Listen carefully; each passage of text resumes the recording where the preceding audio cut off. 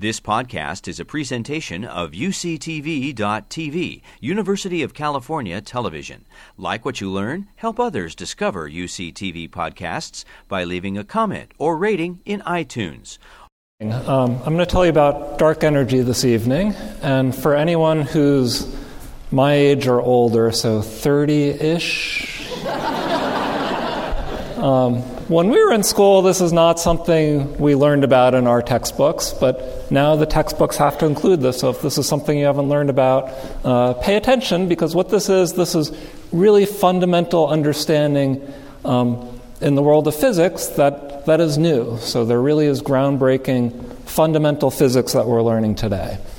So it's really an exciting time for us.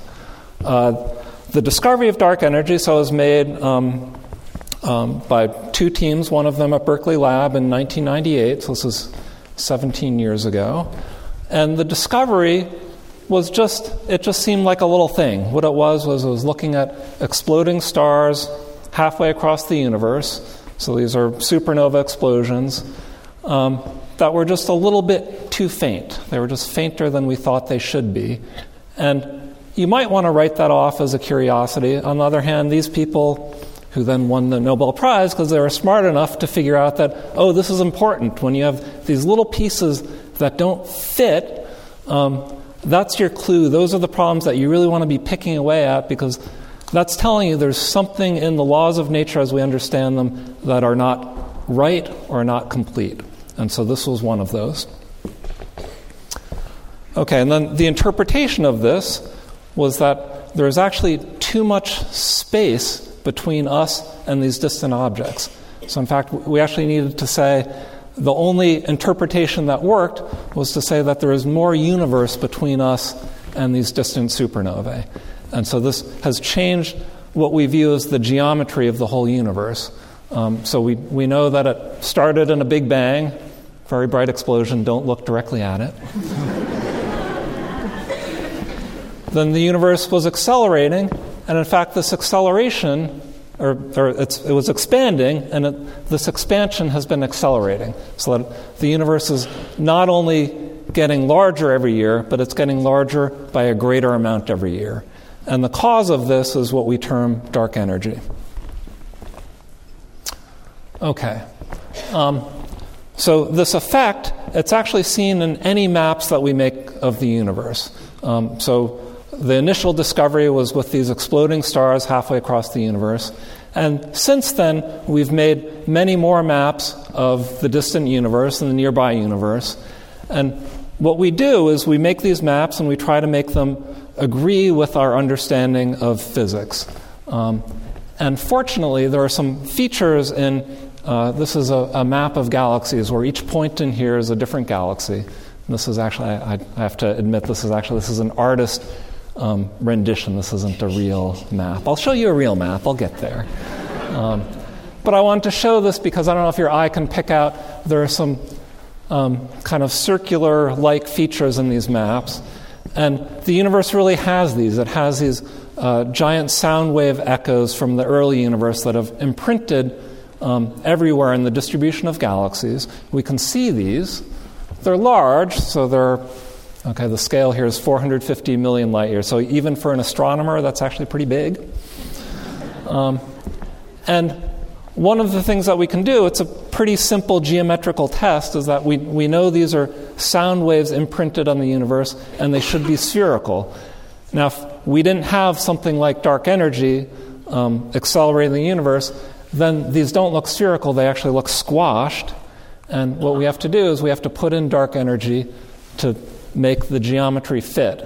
And once we do that, then these maps make sense. But without dark energy, these maps don't make sense at all. Okay, so the largest maps that we've made to date, they're from this telescope in New Mexico. So this is the Sloan Digital Sky Survey.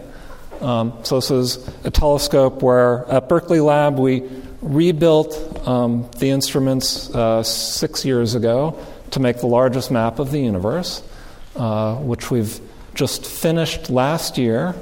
And in fact, all of the data from this telescope, they're publicly released. So if you go to this website here, you can actually find It's actually every bit of information that we've ever taken with this telescope. So we invite citizen scientists to do whatever you'd like to do with these data. But we've used these data to make the largest scale maps of the universe. And I'll skip the intro here, but once we get going here, now this is a real map of the universe. So this is a fly through three-dimensional space as it really is. So each object you see here is a real galaxy positioned where it is in three-dimensional space. And again, you have to do this accounting for dark energy to make it all map out correctly. But I like to show this map so in case you're ever abducted by aliens and you have to get back to Milky Way. So I make my kids memorize this.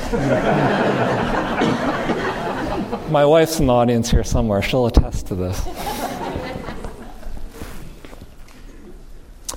Okay.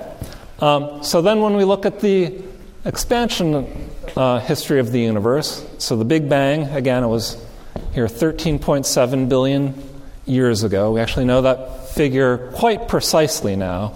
So back when I was a student, that number was, well, it's somewhere between 8 and 20. But now we know it to high precision. And this shows the measurements that we've made with this map that I just showed you, where we have a measurement of what the universe was doing 10 billion years ago, and at that time the universe was decelerating. So there was the Big Bang. The universe exploded, if you will.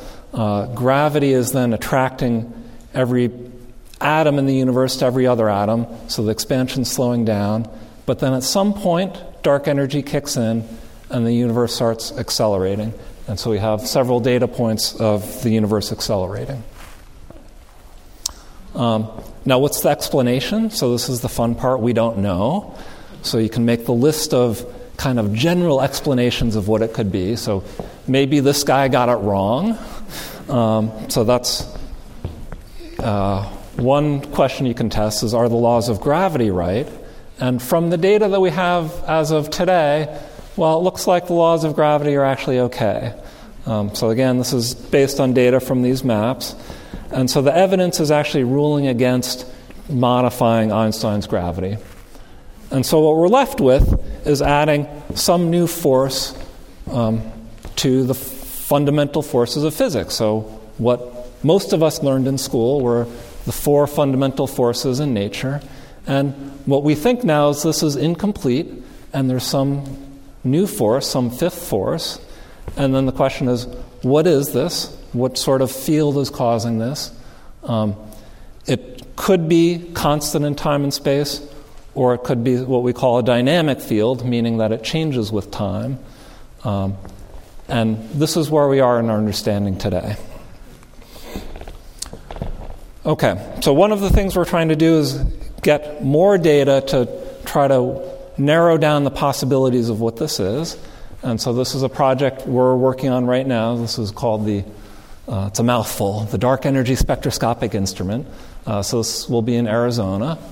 And it's the big telescope dome that you see there, where we're building an instrument that's about 20 times more powerful than that Sloan telescope.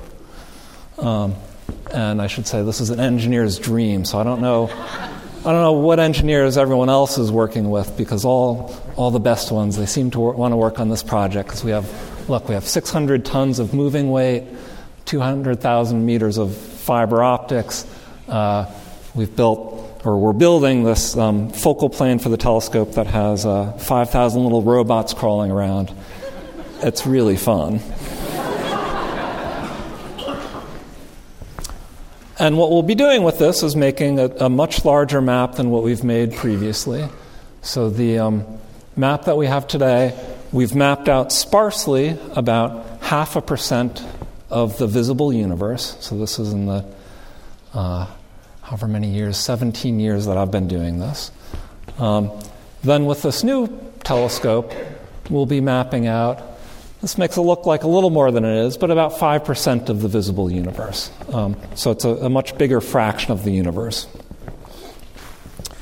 Okay, then I want to end with this map that we'll be making next, hopefully to understand the next phase of dark energy. So it'll be a map of 30 million galaxies, so it's galaxies and distant quasars. But I just wanted to show this for the kids in the audience so you can figure out how old you're going to be in 2061. So this is a map of how large astronomical maps have been as a function of time. So this was back when I was a student, we had maps of a few thousand galaxies. Now we're up at 2.5 million. This project we're building now will get up to 30 million. And it kind of follows this Moore's law-like projection where if we're smart enough, clever enough, we should get to 140 billion galaxies by 2061. So I invite someone in the audience to do that. Okay, I'm done. You've been listening to a podcast by University of California Television. For more information about this program or UCTV, visit us online at uctv.tv.